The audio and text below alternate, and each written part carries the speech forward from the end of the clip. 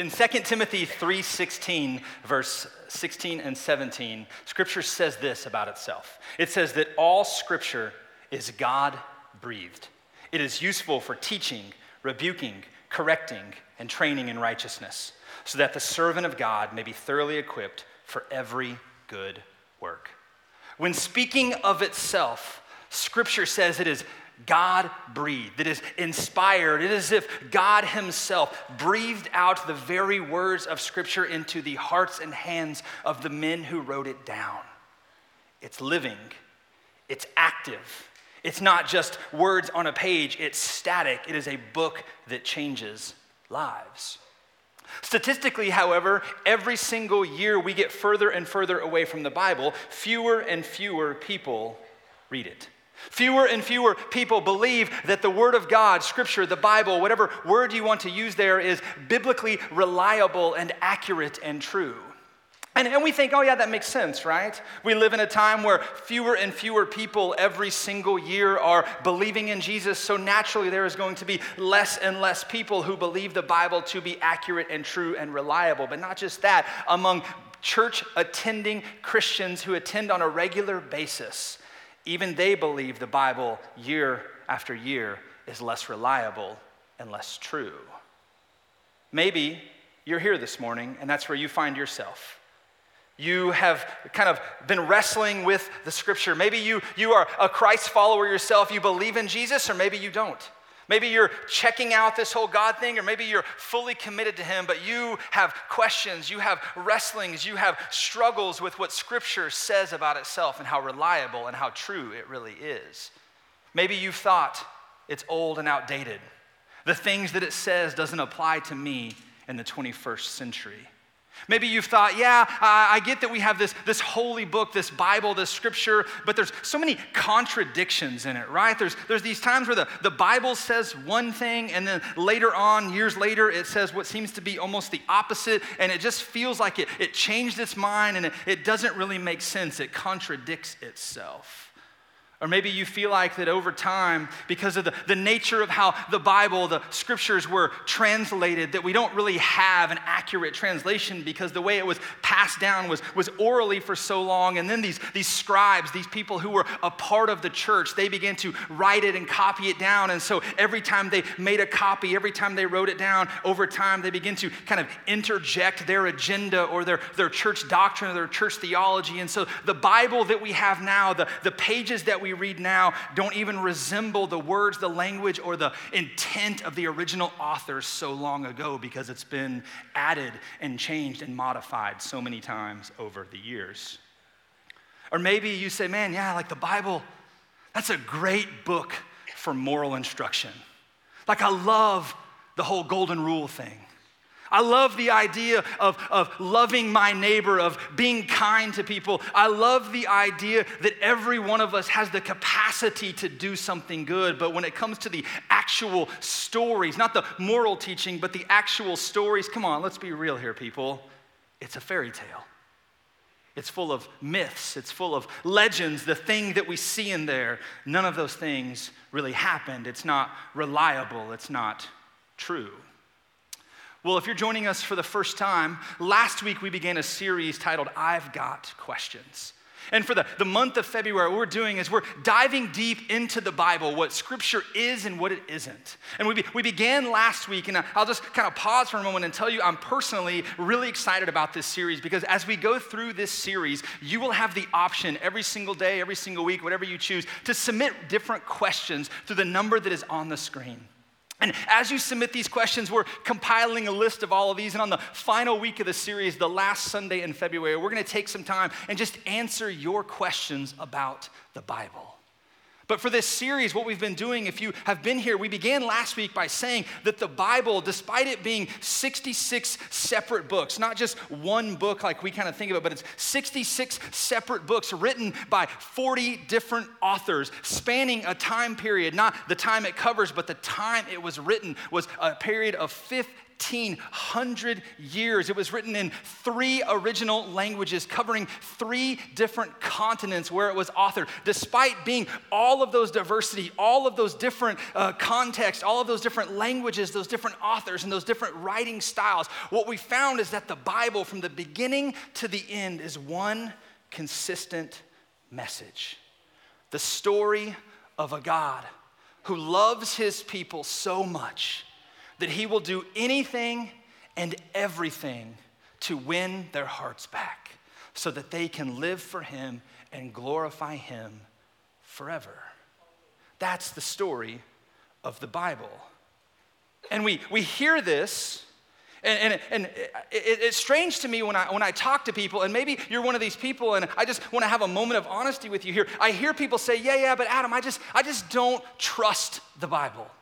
I don't think it's reliable. I don't think it's true. And I hear this, and I just want to, like, as the pastor in me, just kind of like pull out the hair I don't have, right? And I just want to say, whoa, what do you mean you don't trust the Bible? Which part? You don't trust what Moses wrote? You don't trust what David wrote? Because half of what David wrote was a song and a poem. How can poems not be true and right? You don't trust the 4 Gospels, the story of Jesus written by 4 different people at 4 different periods of their life to make one complete story, right? It was 40 different authors. Which author do you not trust?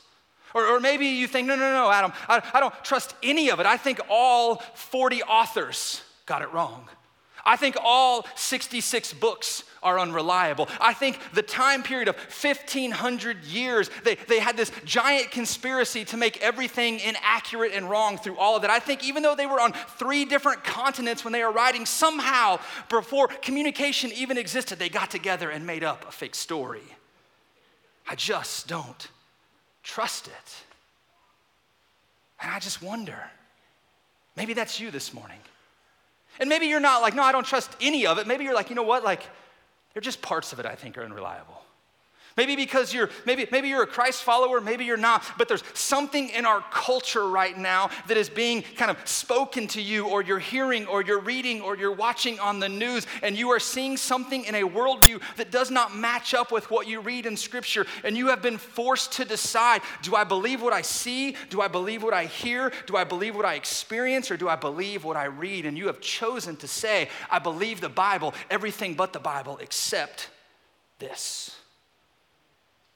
And here's the thing. When it comes to Scripture, I don't think we have that choice. And maybe that's just me. Maybe the way I interpret the Christian faith of the Christ following Jesus life, I don't see anywhere in Scripture or feel in my heart that I have the option, the choice to pick and choose what parts of Scripture are reliable and what parts are not. Now, sure, I understand that over the course of those 66 books written by 40 different authors spanning all those times, that each book is kind of written to a different cultural context, right? I understand that there are different genres of books, and we're going to talk about this next week, and I recognize that maybe an historical document can't be read the same way a book about poetry or prophecy or a letter to a church can be read. Each one has to be read differently in its context and its culture and the way it applies to us and what is prescriptive and what's descriptive. I get all that, and we're going to talk about that next week. But just here's the thing. As a Christ follower, how do we know? How do I know? How can I stand up here in front of you? How do I know and able to proclaim that the Bible is reliable? How can I say that without even just telling you what it is you would tell me to read in Scripture, I can, without a shadow of a doubt, being if it's in Scripture, I believe it. It's true. It's reliable. And it's accurate. And I know what you're thinking. You're like, okay, like he's just going to say by faith, right? Like that's kind of the Christian, crutch we use, right? When we can't describe something, we say, well, you just got to believe it by faith. And yeah, that's true. But I think there's also other ways that we can know for certain that the Bible is reliable, that we can know it is true, that we can know it is for us, for all of our life. I believe personally that the Bible is everything over and through and under my life. It guides everything I do. And here's why this matters. Because when it comes to following Jesus, the foundation of everything we do for him and believe about him has to be built on truth. There is absolute truth in Scripture that applies to everything. And regardless of my circumstance, regardless of my feelings, regardless of my experience, Scripture is reliable and true. So how do we know that? If you're taking notes, I want to give you just kind of 4 things this morning. And so the first one is this: the Bible has archaeological support. The Bible has archaeological support. Now, truthfully, for years, most scholars did not think this was the case. In fact, for years, it seemed like most scholars would say every time we find something that is archaeological where it should be and the Bible says it is, it's just not there. And so therefore, they had to wrestle with, is this thing really true or not? But what's funny is as archaeological digs have gone more and more, as research has gone deeper and deeper, as we have discovered more and more in things, what we have found is that there is more and more evidence pointing to the validity of Scripture. Let me just give you an example of this. In the Gospel of Luke, which is one of the, if you're not familiar with this, it's one of the original kind of 4 books of the New Testament, right? The first 4, these 4 Gospels, as they're called, because they're the message of Jesus. They tell about his birth, his life, death, resurrection. They kind of tell the story of Jesus in a historical kind of biography form, if you would say. Well, one of these, the Gospel of Luke, begins his story with this. It says in Luke chapter 3, verse 1 and 2, this is how Luke begins it. He says this: in the 15th year of the reign of Tiberius Caesar, when Pontius Pilate was governor of Judea, Herod was the tetrarch of Galilee, his brother Philip was the tetrarch of Iturea and Trachonitis, and Lysanias was the tetrarch of Abilene, during the high priesthood of Annas and Caiaphas, the word of God came to John, the son of Zechariah, in the wilderness. Now, before we go any further, I just want you guys to know that was 5 years of seminary and like $100,000, just to say that right there. So, yeah, that's job security, like you can say them all wrong, but my way is right in this aspect right here. So, but here's what I want you to see. Let's just leave the verse up there for a second. It's undeniable. When you read the way that Luke opens his gospel, he was concerned with historical accuracy. What does he not say? He doesn't say, in a land far, far away. He doesn't say, once upon a time. Luke's not telling a myth. He's not telling a legend. He is concerned precisely with historical detail. He wants to be able to show his readers when and where and who and how the story that he is describing occurred. Precision matters for him. Now, for years, historians doubted most of Luke's gospel account because of these 2 verses. Why?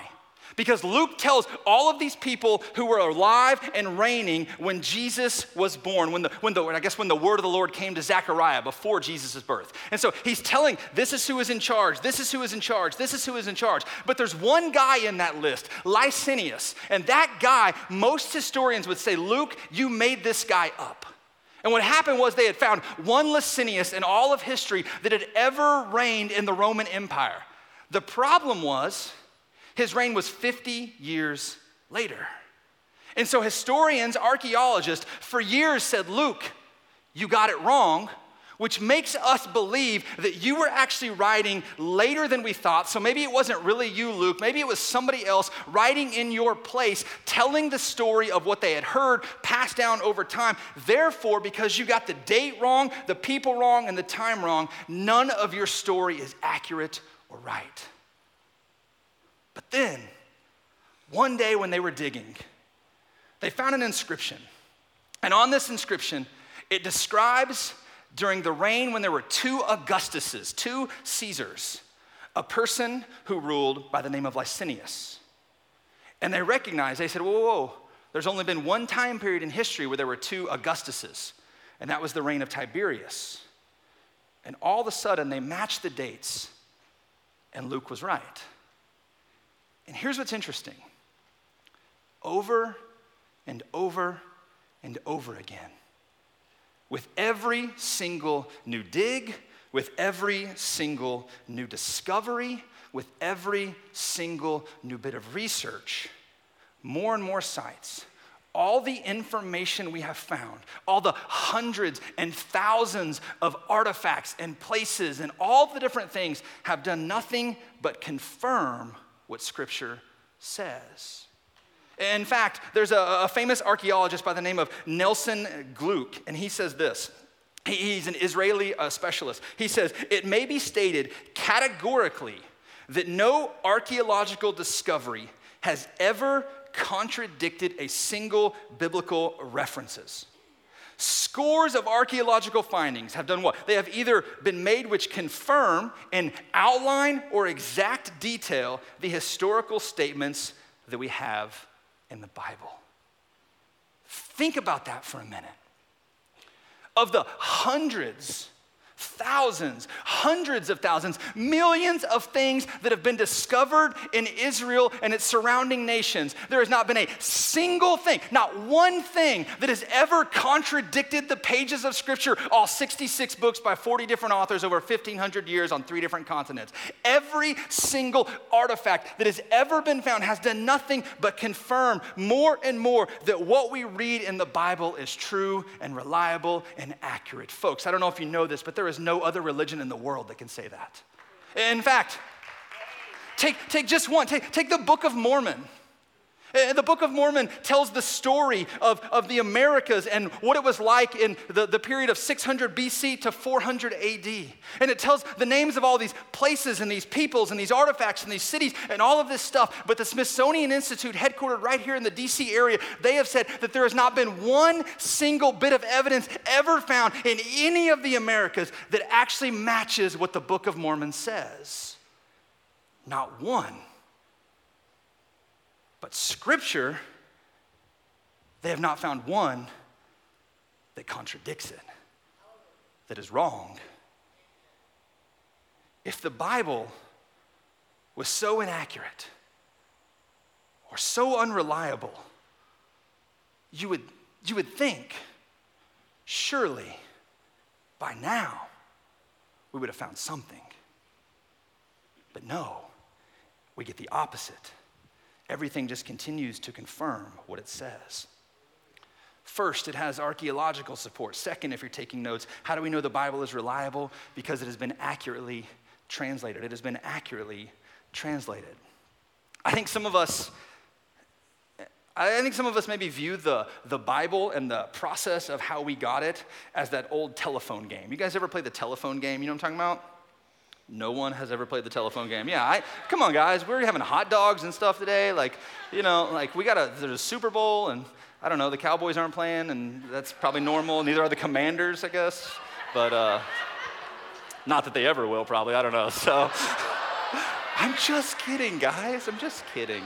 Listen, so the telephone game, for those of you that aren't familiar with it, the telephone game is basically you line up a bunch of children or adults, it's fun to do it as well, and one person thinks of a phrase and they whisper to someone and then they whisper to the next person and it goes down the line and you get to the very end and they have to say what they heard, and 9 times out of 10 it does not match. Why? Because what happens is as it is whispered and passed down orally from person to person, they get it wrong, they mistranslate it, they change it, they intentionally, if you're a middle school boy, you add new words to it, you just want to be funny and you do things and you say inappropriate, it just happens, right? Well, here's the deal. I think for many of us, when we think of the reliability of Scripture and how we have the Bible that we have today, we feel like it was a little bit of a telephone game. The story originally happened, but then as it's been passed down from person to person and then written down and copied from person to person, the Bible that we have now no longer is accurate and makes sense. It's not even telling the story anymore.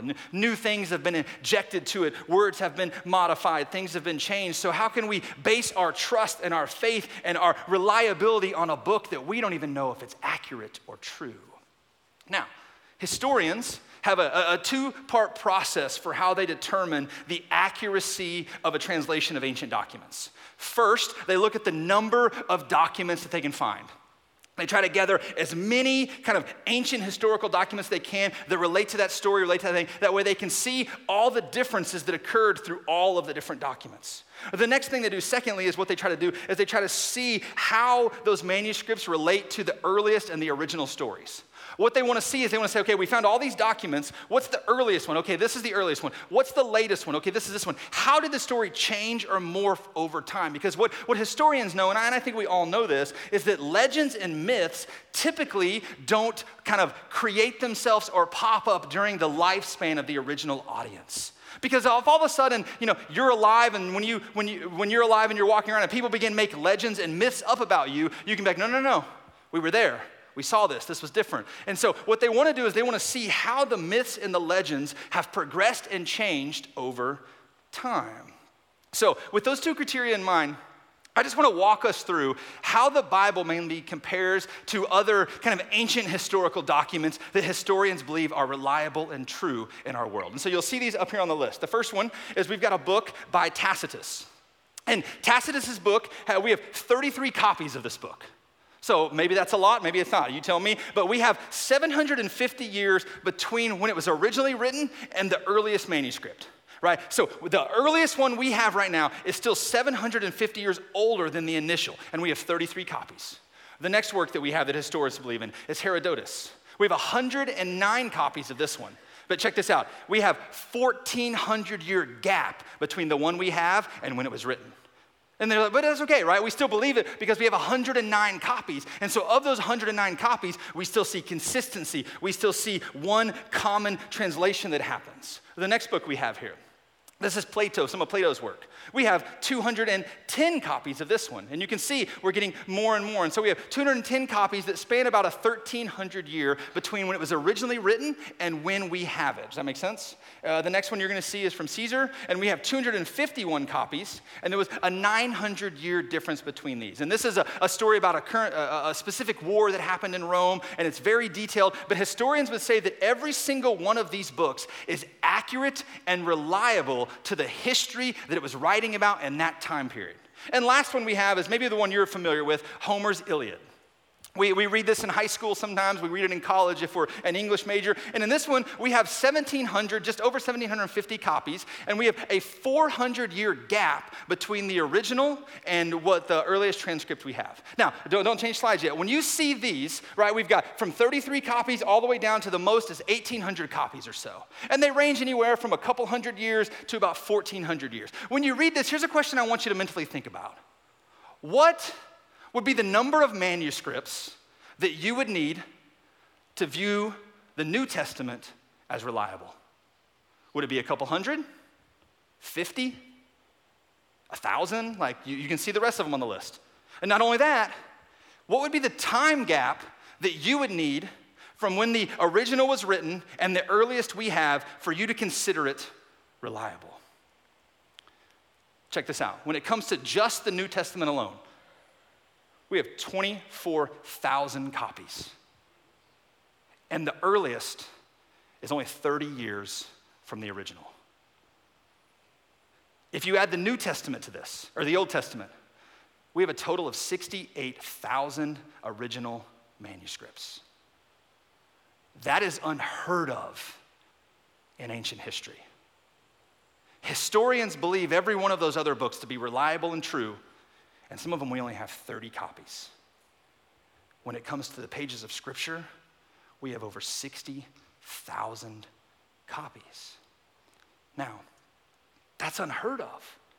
The number of translations we have, there is just no other book in all of history where we have this many. There is nothing that exists. And here's what amazes me about all of these let's just do the New Testament, of all of these 24,000 manuscripts that we have that date back to just 30 years after the initial events occurred. So these are very fresh, very new, very kind of detailed in what was going on. Of all of these manuscripts, when they compare them and look at them, of the 20,000 lines of text that is in all of them, and check this out, there is only a 0.2% difference. That is 40 lines. That means in 24,000 manuscripts, the difference is a mere 300 words. That is unbelievable. And that 0.2%, 95% of that is just spelling.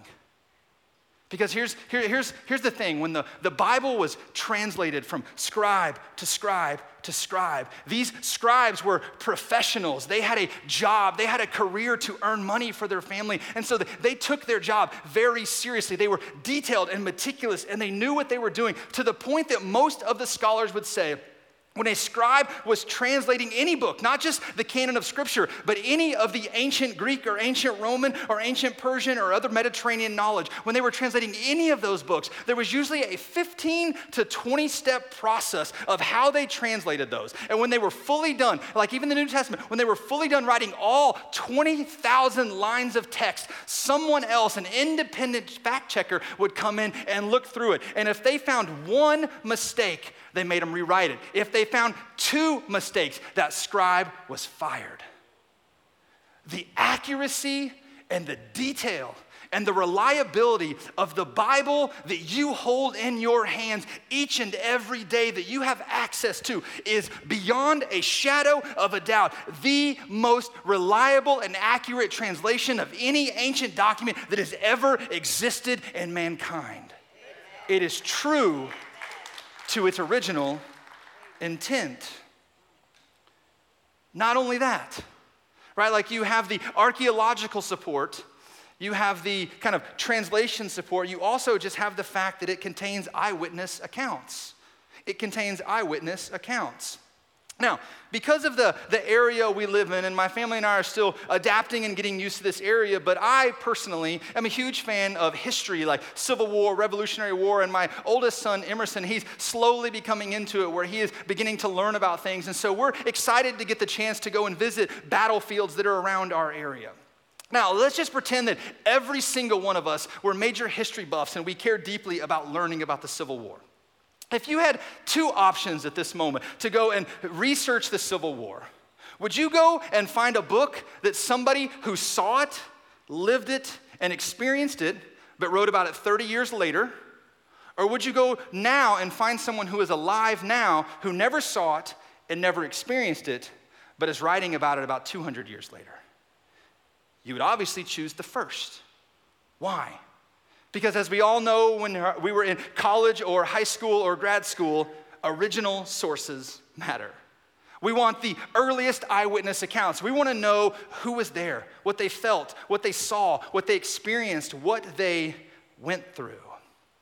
I don't know if you know this, but if you take just the first 4 books of the New Testament, the Gospels, what you're going to find is that each one of those books was written by someone who was either an eyewitness themselves or somebody who went around to multiple eyewitnesses to ask their story as an investigative journalist and then write down what he recorded them saying as eyewitnesses. What we see in Scripture over and over and over again is it's not stories written several hundred years later by people who had heard from their second cousin what happened that day. No. It is by people who were there and experienced the moment and went through it and know about it. And we're going to talk about this in week 4, most likely, when we talk about some of the Gospels that didn't make Scripture.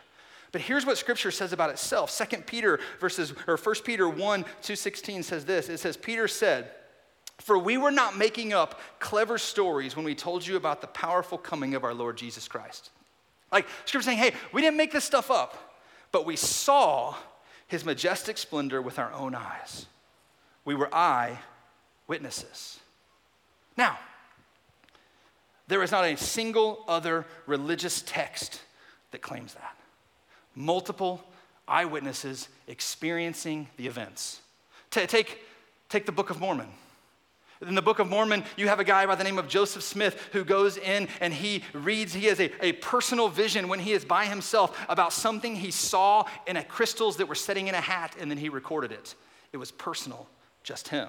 Take the Quran. Muhammad, he went into a cave by himself and had a personal vision of what he was supposed to write down. And so he, by himself, had the vision and wrote it down. There were no confirming multiple eyewitness accounts. But in Scripture, just in the first four books alone of the New Testament, and you have all the rest, and even the Old Testament, we have multiple eyewitnesses that says, that is what I saw, that is what I heard, that is what happened. And we have extra kind of outside of the Bible, non-biblical historians like Josephus and others who also said, I interviewed eyewitnesses, and they said the exact same thing, and they were not people who were the apostles or disciples, because people who saw it talked about what they saw and experienced, because eyewitness information matters.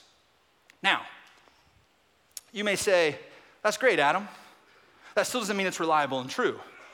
Maybe there was this big conspiracy where these people got together and they said, okay, let's figure out what our story is going to be. Right? Like let's figure out how we're going to write these 4 gospels and how we're going to make them tell this story of the birth, the life, the death, and the resurrection of this guy by the name of Jesus. And let's make sure we get it right. That way we can say we saw and experienced the same. I mean, it's a conspiracy theory. Maybe, but I don't know about you. But if I was a church leader, which I am, but if I was a church leader in the first century and I was making up a story about the hero of my story, I probably wouldn't put in some of the things I put in. Let me give you an example. We read in the Gospels in the New Testament that Jesus, the hero of the story, right? We talked about this last week, that he is the one that all of the Old Testament points to. He is the promised Messiah, the Savior that is to come. And when we see that he is the hero, why, if they're going to make up a story, why would the New Testament writers choose to make him die by crucifixion? The most shameful, the most humiliating, the most debilitating way for any first century person to die. Why would they intentionally create a hurdle so difficult that the first time anyone heard the story, all they would say was, nothing good can ever come from a crucifixion. He must have been a criminal. No. If you're going to make up a story about your hero, he dies a much different way. Well, also that, if you're going to make up a story about your church leaders, you don't make one of them deny Jesus 3 times on the most important night of his life. If you're going to make up a story about the people who are shaping the future faith, you don't make them people who constantly doubt and question what their master is teaching them. If you're making up a story about a guy who ends up by the name of Paul, who writes half of the New Testament, you don't make him the most hated and feared and despised Jew in the history of the world. No. The reason we know it's accurate is by the very existence of their failures and their faults in the story. Because no one in their right mind begins a new religion based on lies with failure and faults of its leaders. That's unheard of. So the very fact that we have these eyewitness accounts that are raw and real shows us that it is accurate and reliable. So we have these eyewitness accounts. Next, if you're taking notes, we know that the Bible is prophetically accurate. We know it is prophetically accurate. How many of you, and just show of hands, even online, you can hit the little emoji hand button, or at Fredericksburg, when you see you participate. How many of you would say you love watching movies? Just come on, participate with me, people. Okay, now, how many of you would say when you watch a movie, if it's like a crime, drama, murder, mystery movie, you love to try to guess and figure out who did it ahead of time? Yeah, dude, my wife and I love this. Like when we're watching a movie, we're like, oh, I think it's him, I think it's her. Well, look what she did. Why are they talking like this? And we're trying to solve this thing. Why? Because I think it's our way of kind of exercising our gift of prophecy in that moment, right? Like we want to be someone who can predict the future. Here's what I love about Scripture. For thousands and thousands and thousands of years, Scripture was predicting the future.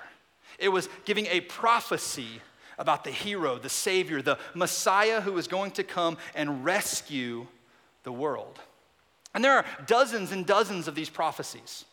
In fact, back in the 1950s, a professor by the name of Peter Stoner, he decided to do some research about statistics and mathematics around the odds of some of the prophecies of the Old Testament being fulfilled in Jesus. And so he worked with his students at his college, and they made all these statistics, crunched all these numbers, and they sent them off to this kind of like governing board of statistics people who fact-checked everything they researched, and they came back and said, your numbers are correct. And I just want to share some of these numbers with you. They looked at one prophecy, for instance, and they would say, hey, like the odds of the Messiah being born in Bethlehem, and they researched the population that would have been in first century AD in Bethlehem, and they ran the numbers. And so they ran the odds. There's about 324 prophecies in the Old Testament pointing to Jesus. They ran the odds. What is the chance of one like 8 of those prophecies being fulfilled in one person. Take a look at this number. The chance of 8 prophecies being fulfilled. Now, they realized, they said, that's a hard number to put your mind around. So here's how they described this number, just 8 prophecies out of the 324. Check this out. They said, imagine if you had a silver dollar, and you put a big X on that silver dollar, and you went into the state of Texas, and you put that silver dollar anywhere in the state of Texas, and then somebody else came in behind you and dumped 2 feet of silver dollars across the entire state. You took one person, blindfolded them, and said, go for a walk across Texas. When you think you are where that silver dollar is, reach down and pick it up, and you get 1 shot. That's the odds of one person fulfilling 8 prophecies. They ran the number for 16 and came up with this. That's a lot of zeros, by the way.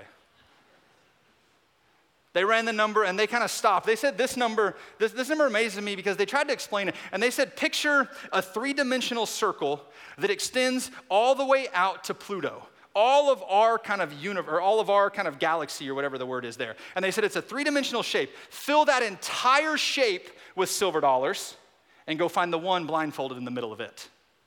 That's the odds. Then they said, okay, let's go to a different number. Let's look at one person fulfilling 48 of the prophecies. And it's 1 to the 157th power. They said a visual of this, just 48 of the 324 prophecies, would be the equivalent, don't miss this, not of an atom, but of one of the small electrons that make up an atom, randomly finding that in all of the known universe. They said this number is higher than the number of atoms we think exist in the universe. And Jesus fulfilled them. All 324. And you say, whoa. That's obviously made up. No. Because the manuscripts, the 60,000 manuscripts we have, they don't change after Jesus' birth.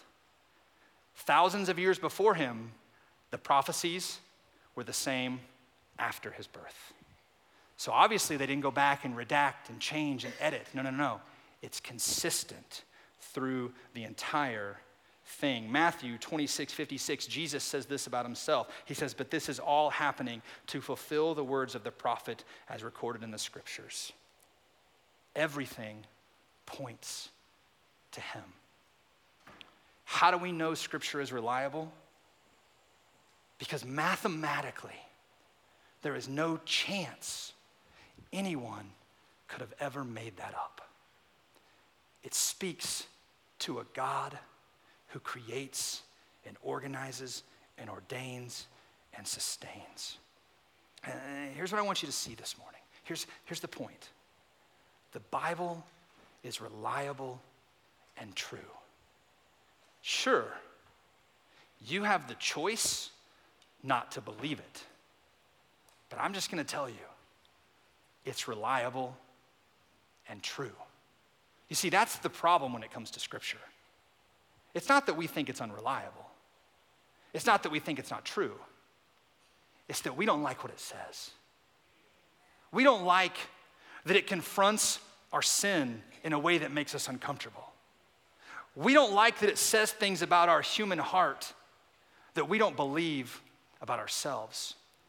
We don't like the fact that what we see and experience in our loved ones and our friends and our community and in our nation is the opposite of what Scripture sometimes says, and we are forced to choose. Do I go with the flow? Do I go with what I feel? Do I go with my heart, or do I stand on the absolute truth of Scripture? And let me just tell you, if you continue to pursue what feels right, what sounds good, what looks good, you will always steer further and further away from the absolute truth of God, the reliability of Scripture, because it is true and accurate. For thousands and thousands of years, it has been questioned, attacked, studied, and dissected more than any other book in all of history, but yet it remains. Listen to 1 Peter 1, 22, 25 says this. It says, you were cleansed from your sins when you obeyed the truth. So now you must show sincere love to each other as brothers and sisters. You are to love each other deeply with all of your heart. For why? Because you have been born again, not to a life that will quickly end. Your new life will last forever because it comes from the eternal living Word of God. As the scriptures say, people are like grass. Their beauty is like a flower in the field.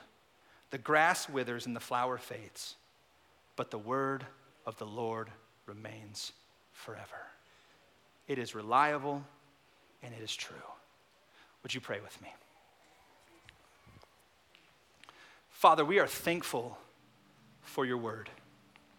We are thankful that for thousands and thousands of years, it has stood the test, that it is true, and it is reliable, and it is accurate. Maybe you're here this morning, and you're just like, man, I don't know. Here's the thing about Scripture. It's not just full of facts and places and figures and numbers and events.